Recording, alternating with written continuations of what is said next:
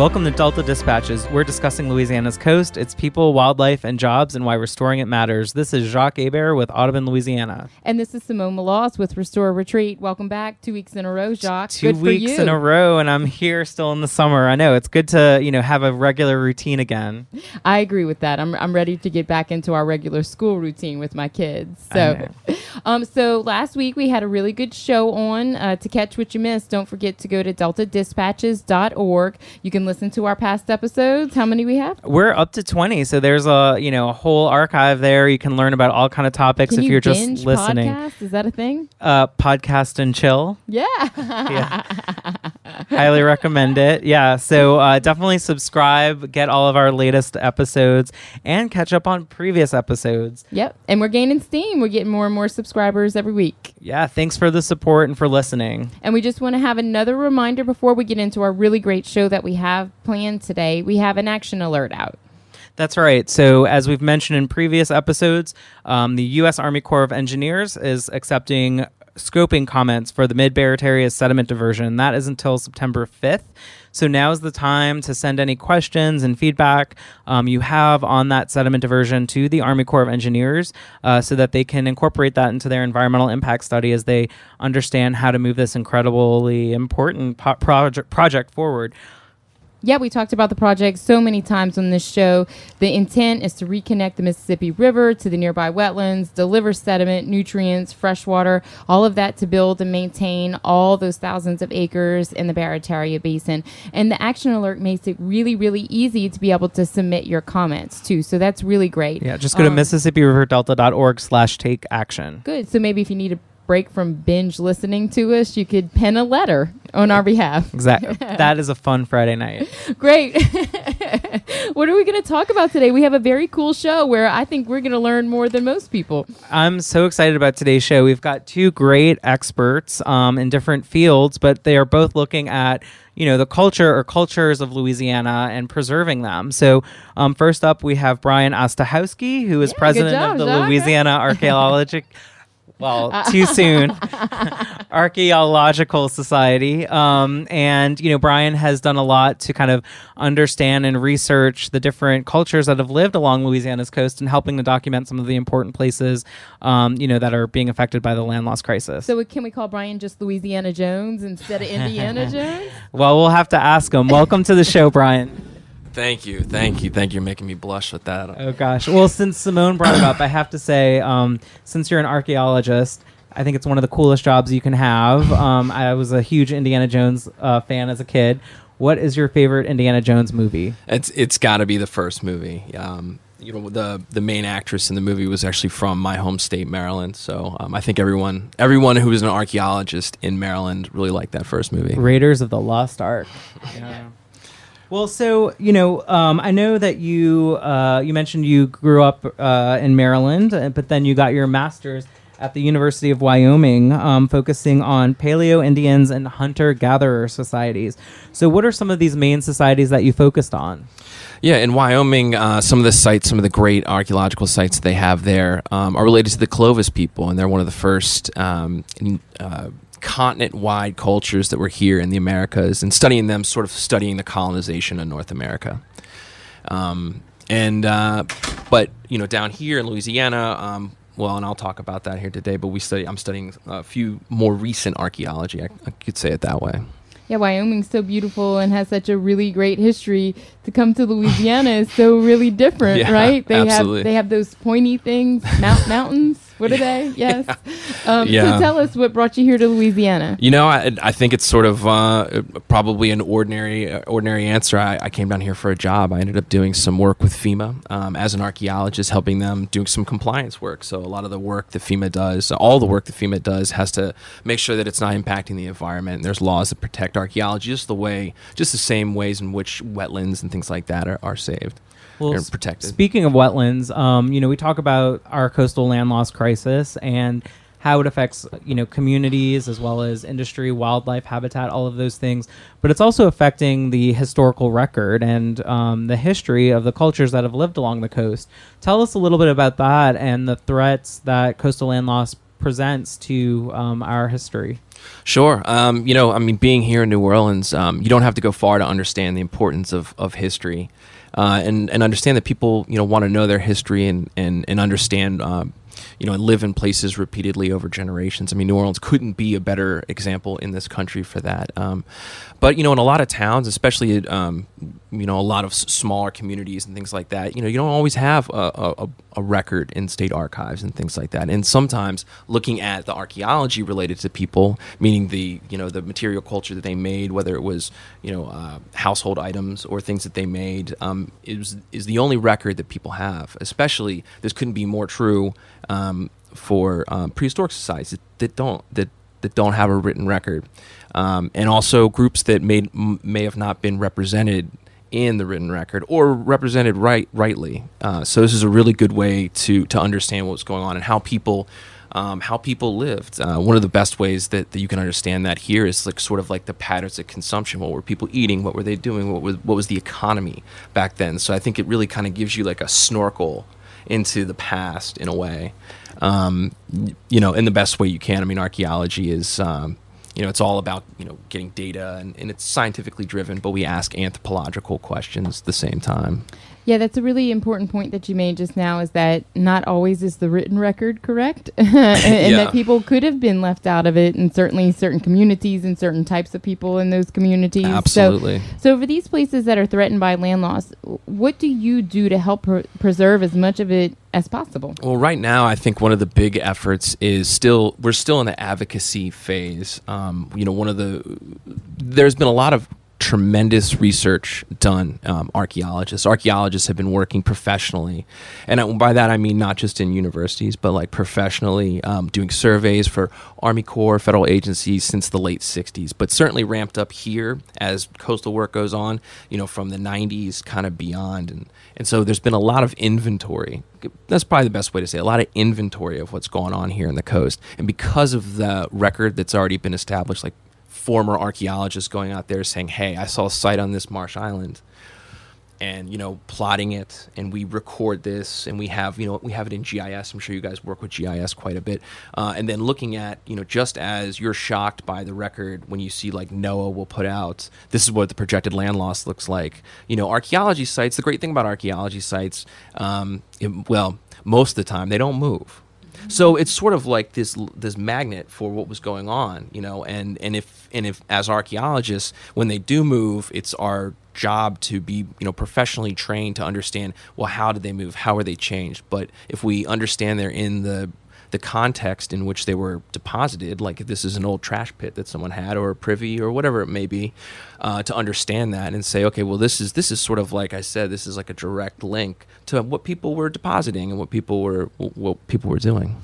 Right, and we're about to head into a break, and so we want to get into a little bit more of the work you're doing, and I know there's some interesting examples of kind of recent studies, but what are some of these places, just to paint a picture, for people like that are threatened by coastal land loss? Sure. One of the things I think we're all very aware of the shrimping industry and the oyster industry here, but around the turn of the century, so right around 1900, there's something like 150,000 people living in small, isolated communities, whether they're cannery, they're shrimp drying platforms, cities, all along the coast. These are, Chinese immigrants, Filipino immigrants, certainly in the first half of the 20th century. You have Cajun communities as well. And there was this whole, economy that was there. And a lot of these places do not exist today. Or if they do, well, there's the Marsh Islands of which they were on, whether it was a platform island or it was like a fishing camp like you'd see, it's now totally under the water. So, part of what I'm doing is I'm a terrestrial archaeologist. I look at archaeology on the shoreline. So some of these places are, in the process of being destroyed, or we're tracking them. Maybe they're mostly gone, maybe they're all underwater. And, part of the problem is, some of these artifacts, and they kind of get kicked up, and they kind of get kicked up all over the bays and bayou floors and get kind of spread around. And I don't know how else to say it, but like the interpretive potential of these sites totally gets lost when they get destroyed. So that's sort of the thing we're trying to get at. It's super interesting, and I'm excited to dig a little bit more into this when we get back from the break. You're listening to WGSO 990 AM, and this is Delta Dispatches.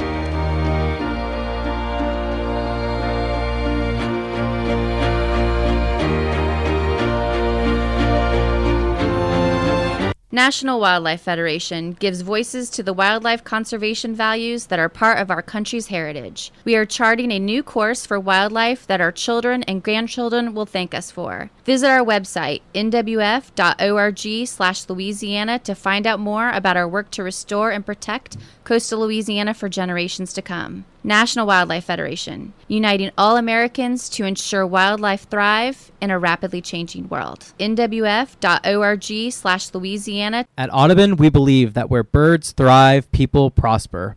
Nowhere is that more evident than in Louisiana. Integrating science, education, and policy, Audubon Louisiana's mission is to conserve and restore natural ecosystems, focusing on birds, other wildlife, and their habitats for the benefit of humanity and the Earth's biological diversity. Visit la.audubon.org to learn more and support our mission. la.audubon.org. Hi, I'm Don Cheadle. Listen up. I want to talk to you about something important, the Environmental Defense Fund. EDF isn't like some of the other environmental groups. EDF works together with those on both sides of the issue. Despite all the fighting in Washington, EDF has found ways for both parties to support real progress that has made our air and water cleaner and the products in our homes safer. So not only can our planet prosper, so can our future. Go to edf.org to see how you can help.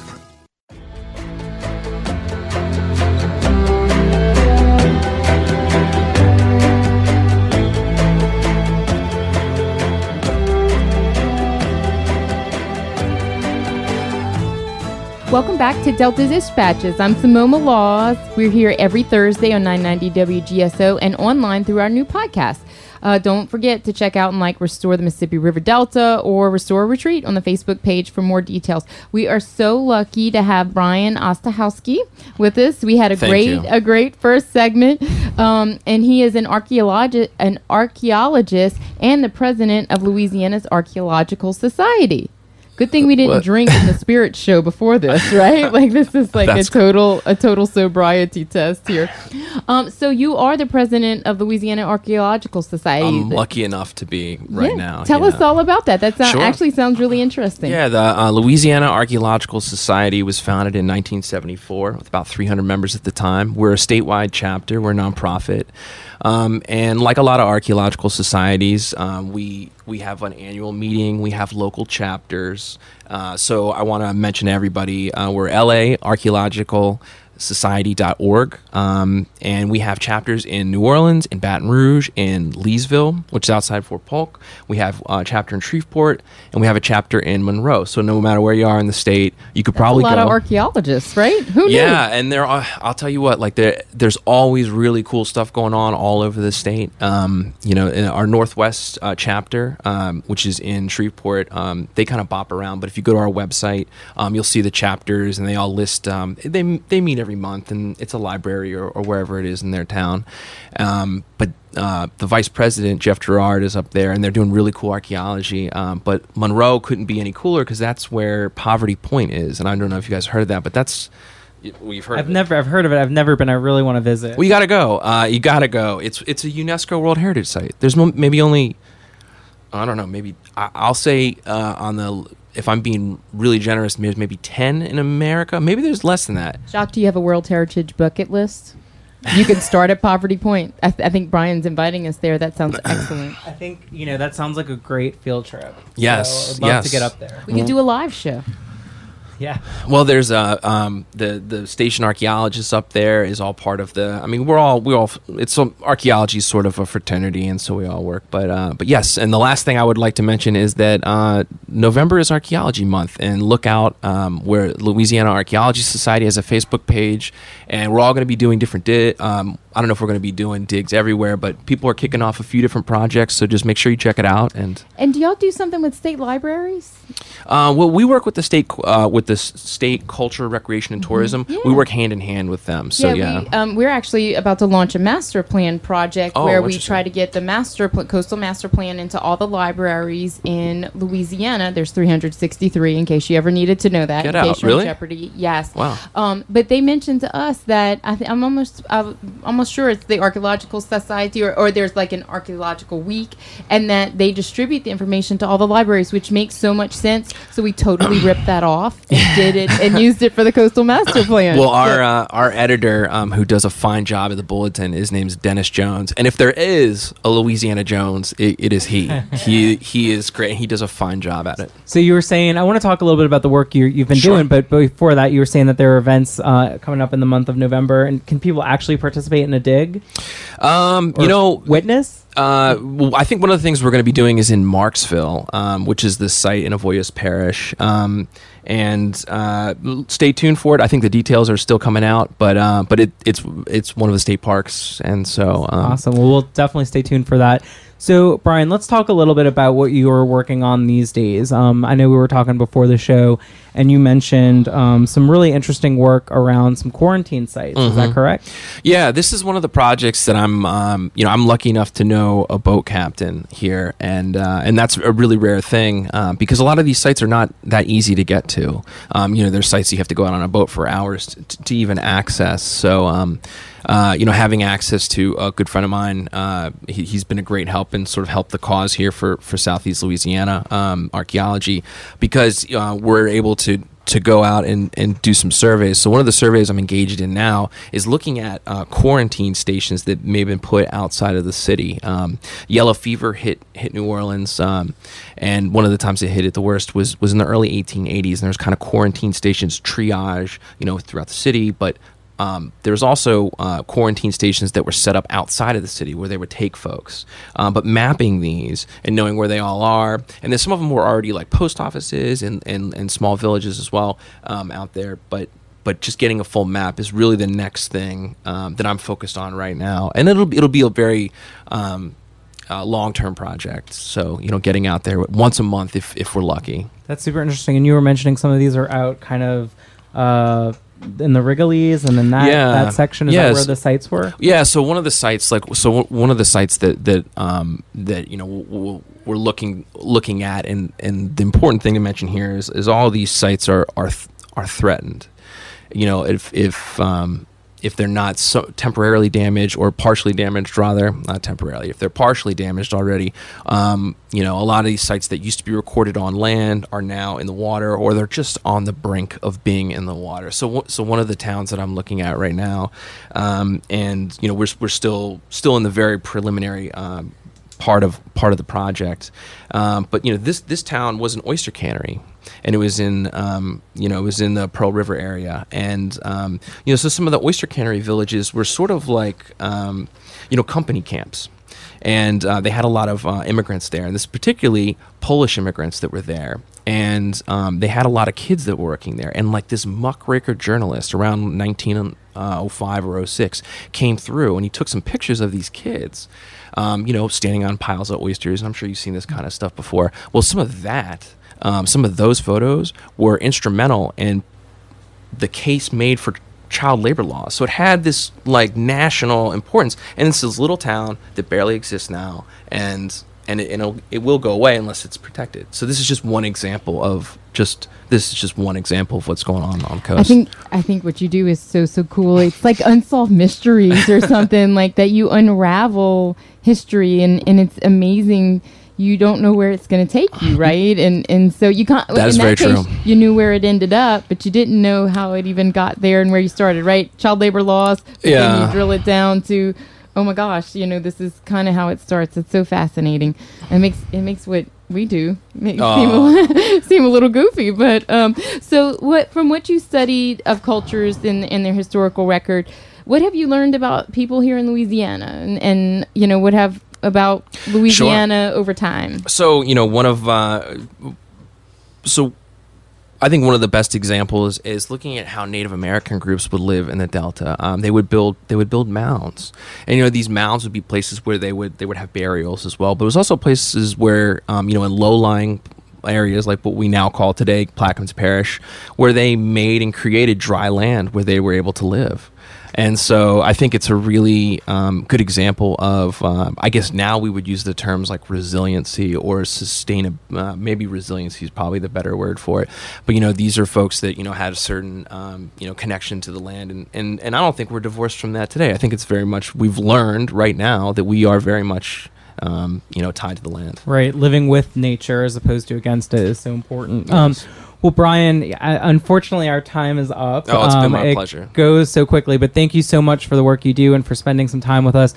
One more time, tell our listeners where they can go to learn more about the Louisiana Archaeological Society. Please go to laarchaeologicalsociety.org and also check us out on our Facebook page, which you can find just through searching through Facebook. And we put events quite frequently on the Louisiana Culture, Recreation, and Tourism website. So and their Facebook page as well. So we all work hand in hand. We would love to have you back again, maybe as your yellow fever research continues. And in case you're missing Brian, he was in an NPR story, a CBS News story, Christian Science Monitor. So in case you've listened to the podcast and need to hear more about his work.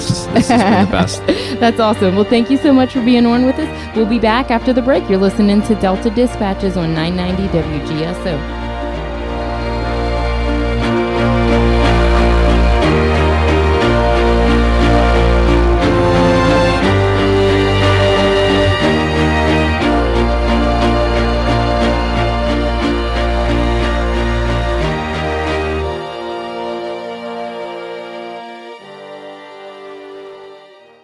Restore a Retreat is a coastal nonprofit organization working in the heart of the Barataria and Terrebonne basins, from the Mississippi River to the Atchafalaya. We work every day to restore Louisiana's coast community and culture with our mission of implementing long-term and large-scale projects for our irreplaceable region. We'll hope you join us in supporting the solution. Check us out on Twitter, Facebook, and online at www.restoreorretreat.org. Hi, I'm Don Cheadle. Listen up. I want to talk to you about something important, the Environmental Defense Fund. EDF isn't like some of the other environmental groups. EDF works together with those on both sides of the issue. Despite all the fighting in Washington, EDF has found ways for both parties to support real progress that has made our air and water cleaner and the products in our homes safer. So not only can our planet prosper, so can our future. Go to edf.org to see how you can help. National Wildlife Federation gives voices to the wildlife conservation values that are part of our country's heritage. We are charting a new course for wildlife that our children and grandchildren will thank us for. Visit our website, nwf.org/Louisiana, to find out more about our work to restore and protect coastal Louisiana for generations to come. National Wildlife Federation, uniting all Americans to ensure wildlife thrive in a rapidly changing world. nwf.org/Louisiana. At Audubon, we believe that where birds thrive, people prosper. Nowhere is that more evident than in Louisiana. Integrating science, education, and policy, Audubon Louisiana's mission is to conserve and restore natural ecosystems, focusing on birds, other wildlife, and their habitats for the benefit of humanity and the Earth's biological diversity. Visit la.audubon.org to learn more and support our mission. la.audubon.org.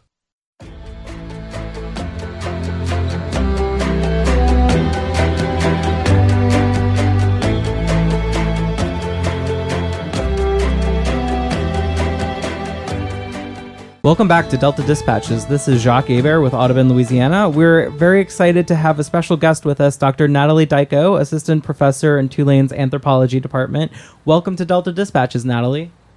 Hi, thanks for having me. So you focus on linguistics, and we were just talking to Brian about preserving kind of the archaeology and the historical record of Louisiana, and you're kind of working to preserve it in a different form, the spoken language or the languages that have been spoken throughout Louisiana and coastal Louisiana. So Louisiana must be an interesting place to study language.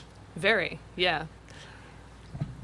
So why don't you tell us a little bit about yourself and how you even ended up here in Louisiana, because you're definitely not from here. I can tell by your language. Yeah. Though I've lost some of the strongest markers of my origins, and specifically the pronunciation of about. Though maybe I should bring it back because people in New Orleans are pronouncing it that way these days. So I'll really sound local. But I'm from Vancouver, BC, and I actually came down here for graduate school. I was looking for a school that would be somewhere that I wouldn't hate living for 7 years. I wish I had a better story than this, but this is what it is. But I wanted to live somewhere that was interesting and somewhere that would pay me to go to school, and it all converged on Tulane. And then I realized, I said, wait, but there's also French in Louisiana, and I had some vague ideas of what was going on at the time. I knew that there was Creole, I knew that there was other French, and I knew that it was also dying and that there were efforts to revive it. And that was the sum total, and I had been to France for a year in the 11th grade. And so I spoke French and I was interested. Literally, my plan was, I want to go hear what that sounds like. And so that was why I came down here, because it just seemed like this great place to be. And I was right in the end. But they didn't tell you about the weather, though, right? Oh, no, I love the weather. Are you kidding? Everybody says to me, but it's cold in Canada. Well, Vancouver, it rains all the time. But it's so beautiful, though. It is really pretty. That is the trade-off. It rains all the time, but it is very pretty. But yeah, no, I came down here. I'm like, well, yeah, it's cold in Canada. Why do you think I left? So, no, I love the weather. So, we talk about Louisiana's coast and the culture and the people. And so we probably just, let's call a spade a shovel, right? We have a very interesting language zone. Is that fair to say? Yes, definitely. Tell us a little bit about that. Okay. Let's see where to start. Historically, currently, all of those, yes. I came down here to study the French, and so I probably know the most about that, and to some degree English. Obviously, historically, there were indigenous languages here, prehistorically, right before anybody was writing things down that were going on here. There were indigenous languages, and there were lots of them spoken here. And through the historic period, you get new indigenous languages coming in too, and so there are people moving around who are speaking indigenous languages, and then there are people coming in who are speaking European languages, who are speaking African languages, and a lot of the diversity in Louisiana actually gets erased by the focus on French, which is important. I'm not saying it's not. I came to study it. I think it's important. But you definitely tend to, in this story, sort of forget about especially the indigenous and African languages, but also there were probably something like 50 African languages that came in and were spoken fairly late into probably the Spanish period, if not into the American period too. So for various reasons, and Gwendolyn Midlow Hall writes about that, I don't. So, but they were here, and then we have these waves of immigration, Germans, Irish, Italians. In the 20th century, we get people from Latin America, especially Honduras and Vietnam we get. So we have all these people coming in. There are lots of minor languages too. Greek, for example, there was a Greek community. So there is, New Orleans in particular was this very polyglot place. But French was dominant. And so what we got over time with French anyway is 3 varieties of French developing here. And I get a lot of questions, mostly from people out of state, who will use the terms Cajun and Creole interchangeably, for example. They'll tell us about Cajun Creole French. That's always my favorite. I'm like, well, okay. Actually, such a thing probably could exist if I phrase it right. But we have 3 varieties of French that linguists generally recognize in Louisiana. And so one is a very standard-like variety. And that came in actually fairly late. In the 19th century, you tended to have immigrants who were reasonably well off, who came to Louisiana, Bonapartists, for example, who brought with them this very modern standard-like variety. If you've ever read Jane Austen, the English that's spoken there, it's about the same time distance. And so there are some very minor differences that most people don't even notice. So it's that level of difference from modern standard French. And so that comes in the 19th century, and that's when you end up with newspapers and a whole literary scene and so on in Louisiana. But prior to that, you had immigrations of lots and lots of people speaking non-standard French. French is not just this uniform thing. In France, historically, you had a lot of dialects that were very similar to each other in many ways.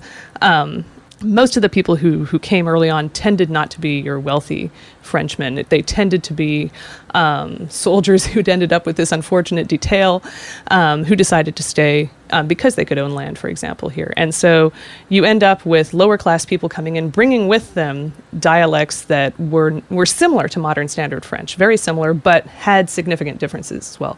And so a lot of them actually came from Paris.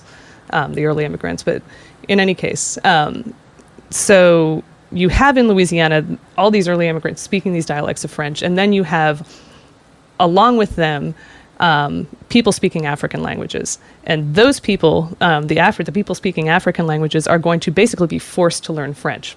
And they are going to create what we call Louisiana Creole, which lexically, if you give me a list of words, I couldn't tell you in all likelihood what it was, with one or two exceptions. Yeah, it's French, but is it Creole? It could be either. But structurally, it can be very different. And just to give you one example, the classic example that we use when we ask people, when people tell us, I speak Creole or I speak Cajun, we say, well, how do you say I have $5?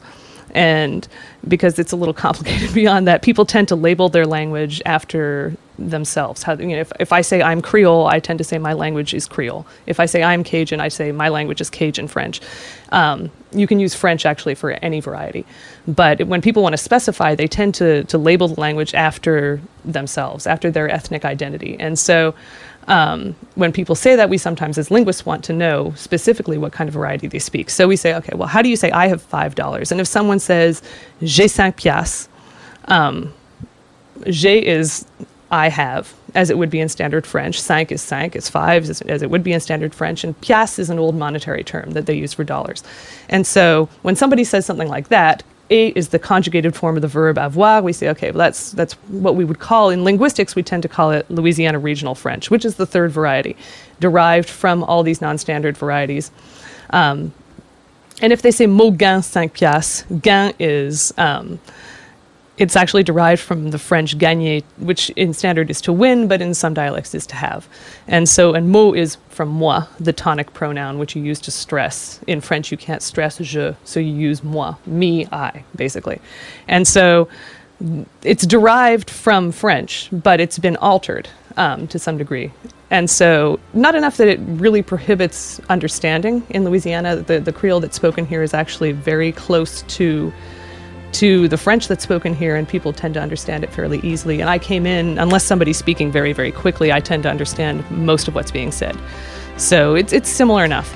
But yes, the third one is the one that I study, and I'll cut to the so chase. fascinating, and not a short or quick answer by any means. I know, I was like, these questions. And it's so interesting. I mean, I am my grandfather's Cajun French, my grandmother was Creole French, but neither of them ended up speaking French later in their lives. And so we want to talk a little bit about what's happening to the language now, right when we get back from the break. You're listening to Delta Dispatches on WGSO.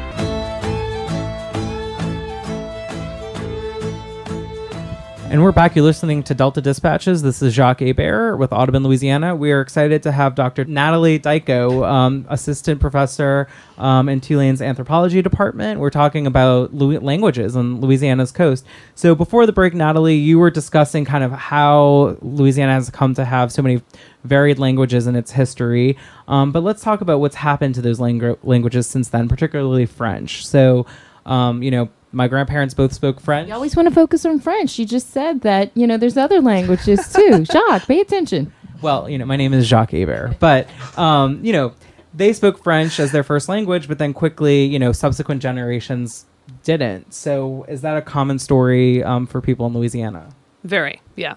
And you find a really big sort of a tip moment right about World War II. So, and there are multiple reasons for it. And the different varieties are actually in different stages of decline. So you're not going to find very many, if any, speakers of the standard French that came in. We call it Plantation Society French. Creole's in further decline than what most people call Cajun French, which I just wanted to interject. I almost finished it, but that one's actually, it's a mix of lots of those non-standard dialects, including the Acadian French that came down to, which is where we get the term Cajun. But in any case, that one is probably the healthiest, and it's kind of looking dire right now. That said, I mean, there's a lot of hope too. So most of your speakers are going to be 60 and over.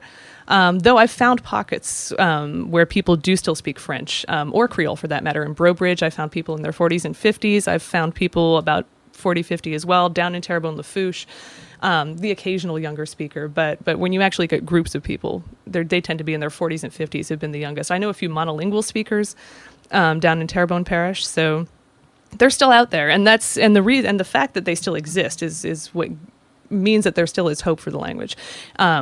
what people really need to do, and what's very difficult to do, is just start speaking it with the children all the time. Immersion schools are great. There are a lot of immersion schools around the state, especially in New Orleans. We have a number of immersion programs, but the schools can't do it by themselves, right? So what you need is the community speaking it again. But that community still exists, and so there is hope, and there's a lot of interest. You have young people who are interested. You have Codafil who's doing work as well, bringing in teachers, sending people in Louisiana to be trained, and so on. But you do have native speakers of Louisiana French who are still alive, who can speak to their grandchildren in French.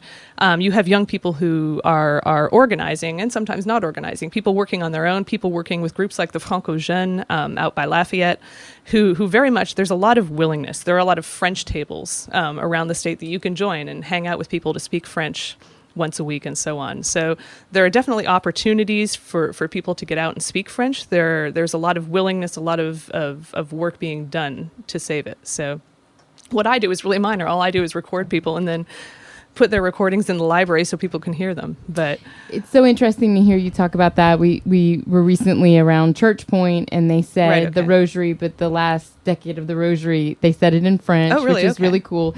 And when I grew up, we had one teacher in 6th grade, and she made us learn the Angelus and the Rosary all in French. And it's so funny because when they started to say the Rosary, it like just kicked back in, right? So you do have to have somebody willing to teach, but also probably as a 6th grader, I probably absorbed it maybe better than most. And so that's really, really interesting. So that's about the extent of my French experience. I took Spanish in high school, and Jacques, you have your own Spanish experience. Yeah, I speak Spanish. I don't speak French, sadly, but I do want to learn. I think many people in my position are, similar, have that interest.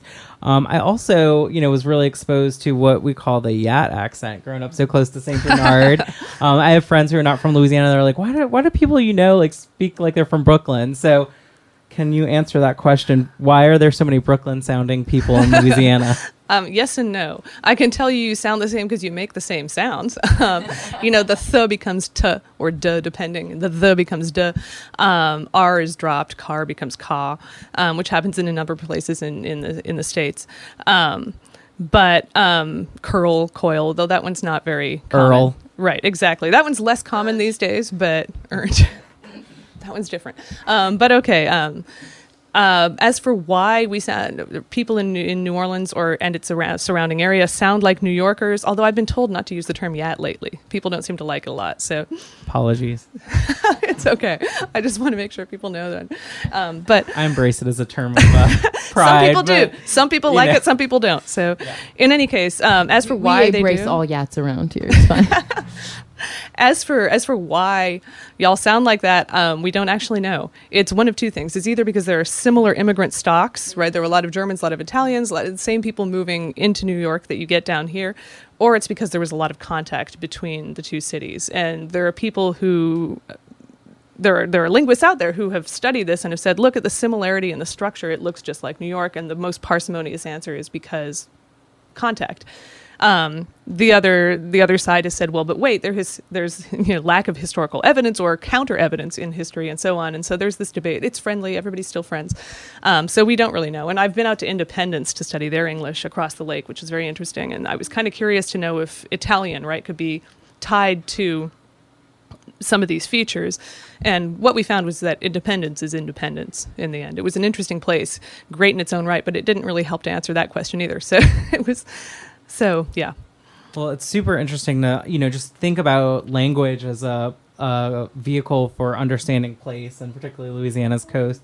So, Natalie, we're almost done, but really quickly, I know you have a book that's coming out soon, and what resources, would you give to people who are looking to learn more about Louisiana's unique languages and its history? Well, a lot of the stuff is really technical. I mean, if you wanted to learn about Isleño Spanish, you could spend a lot of time reading very technical stuff. But the most accessible stuff is actually movies by the Center for New American Media. Like Yeah, You Write on New Orleans, which is great because it's got a great introduction to the nature of dialects and, why dialects are not bad and what, and so on. And it also provides you with examples of New Orleans English. And they've got The Ends of the Earth on Isleño Spanish. There's a really easy book on Louisiana French by Carl Brasso. called French Cajun Creole Homa. It's short, it's easy, it's accessible for people who are not linguists. The Dictionary of Louisiana French that came out is good for that. And then Shauna Walton and I, professor at Nichols, are co-editing an upcoming book. It's an edited volume. So we've got people who study indigenous languages. We've got people who study English, study French, study Spanish, and so on, who have written chapters for us in this book. And we've put it all together. It's going to be called Language in Louisiana, Culture and Community. Community and Culture. I probably got it backwards. It's my own book. But it should be coming out next year. And that one has been written specifically to be accessible to lay people as well. So great. Well, we will definitely, keep tabs on that and let folks know when it is available. Thank you so much for being on. We really only did, we didn't really do service to the complexity of this issue. And it was really hard to answer. A lot to answer in a short amount of time. So as we have to say with our favorite guests, we'll have to have you back on and talk more. But for now, Natalie, thank you so much for being on. Yeah, you're right. I love that. I'm going to say that for the rest of the day now, too. Thank you, Natalie, for being on. So, Jacques, as we close out this show, just one more reminder about the action alert.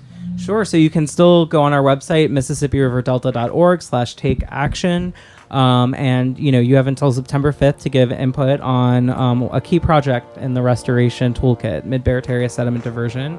And next week, what do we have coming up? Another fun show. I think it's going to be really, really fun. So we want to keep it a secret because we got to make sure that everything works out. But I think next week might be our most fun show yet. Yeah, so definitely don't miss it. Tune in. And I want to thank our guests again so much for being on. This has been a really interesting show, and I think we both learned a lot. We hope you did too. Thanks again. You are listening to Delta Dispatches on WGSO 990 AM.